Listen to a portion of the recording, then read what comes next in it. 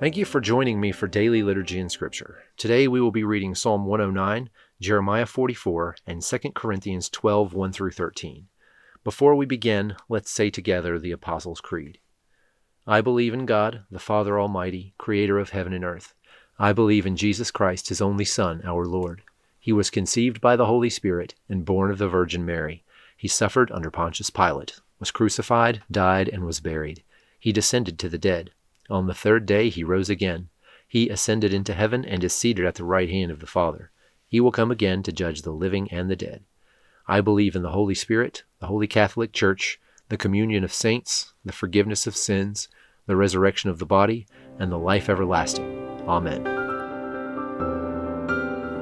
Psalm 109. My God, whom I praise, do not remain silent, for people who are wicked and deceitful have opened their mouths against me. They have spoken against me with lying tongues. With words of hatred they surround me. They attack me without cause.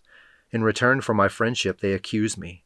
But I am a man of prayer. They repay me evil for good, and hatred for my friendship. Appoint someone evil to oppose my enemy. Let an accuser stand at his right hand. When he is tried, let him be found guilty, and may his prayers condemn him.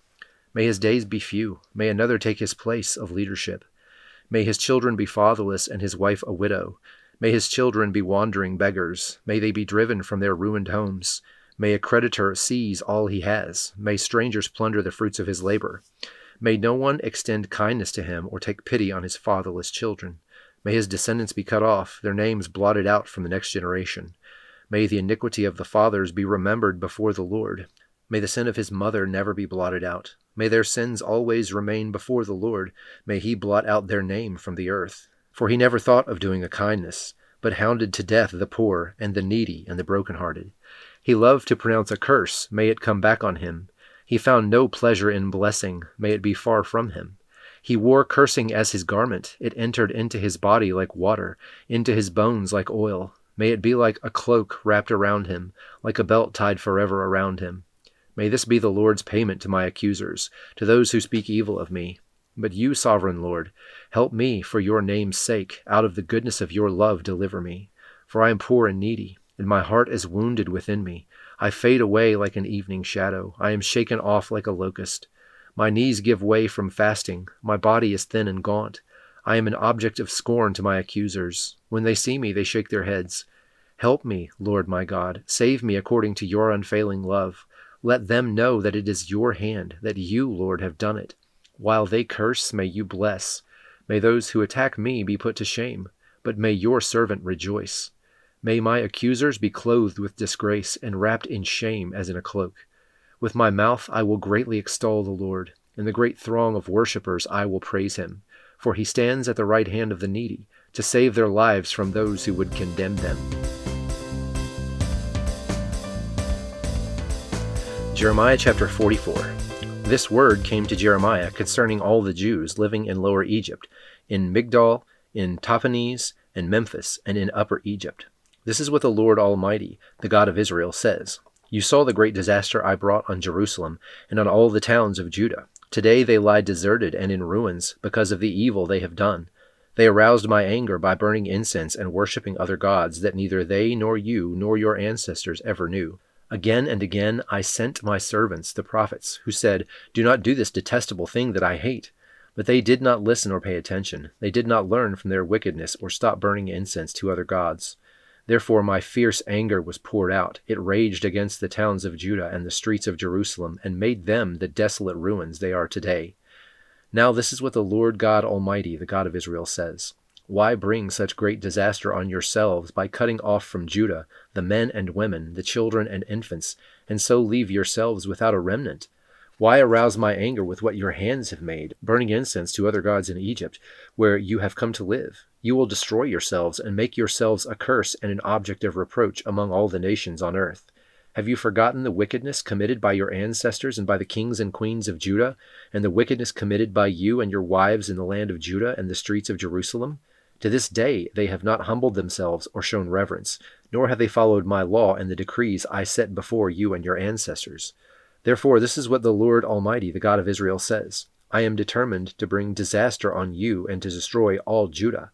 I will take away the remnant of Judah who were determined to go to Egypt to settle there. They will all perish in Egypt. They will fall by the sword or die from famine. From the least to the greatest, they will die by sword or famine. They will become a curse and an object of horror, a curse and an object of reproach. I will punish those who live in Egypt with the sword, famine, and plague, as I punished Jerusalem. None of the remnant of Judah who have gone to live in Egypt will escape or survive to return to the land of Judah, to which they long and return to live. None will return except a few fugitives. Then all the men who knew that their wives were burning incense to other gods, along with all the women who were present, a large assembly, and all the people living in Lower and Upper Egypt, said to Jeremiah, "We will not listen to the message you have spoken to us in the name of the Lord. We will certainly do everything that we said we would. We will burn incense to the Queen of Heaven, and will pour out drink offerings to her just as we and our ancestors, our kings and our officials, did in the towns of Judah and in the streets of Jerusalem. At that time we had plenty of food and were well off and suffered no harm. But ever since we stopped burning incense to the Queen of Heaven and pouring out drink offerings to her, we've had nothing and have been perishing by sword and famine." The women added, "When we burned incense to the Queen of Heaven and poured out drink offerings to her, did not our husbands know that we were making cakes impressed with her image and pouring out drink offerings to her?"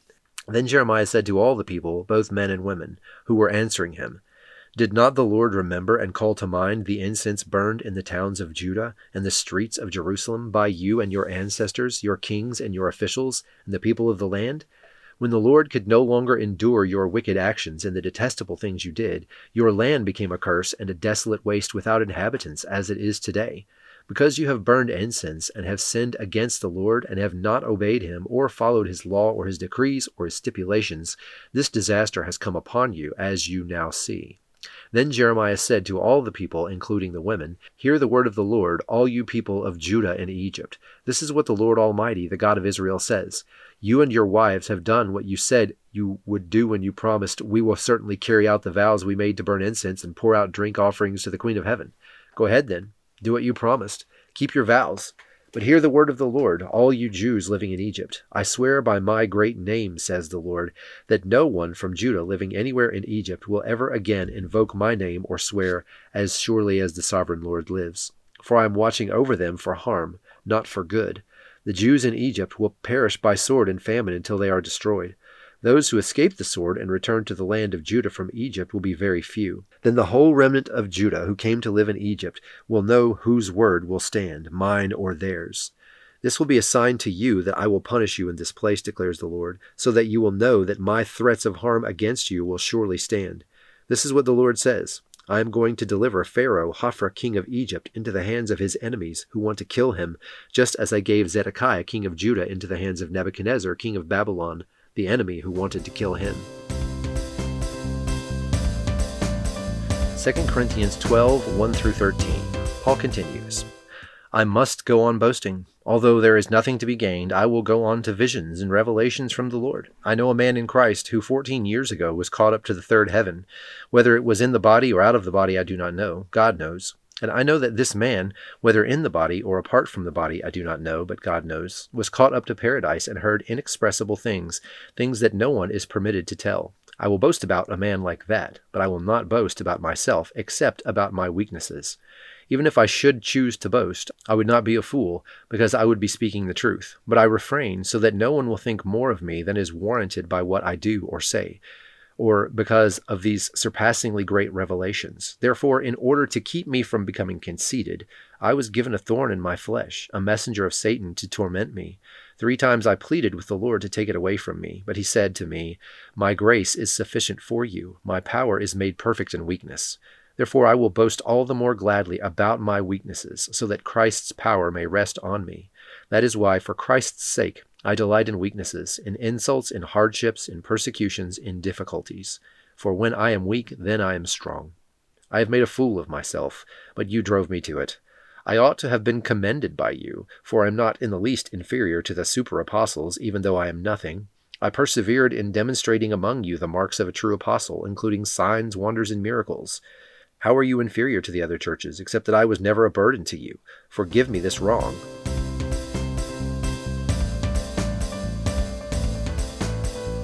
Now join me in the Lord's Prayer.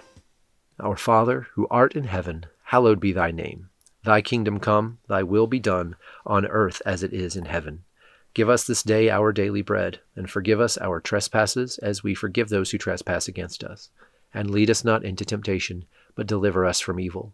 For thine is the kingdom, and the power, and the glory, forever and ever. Amen.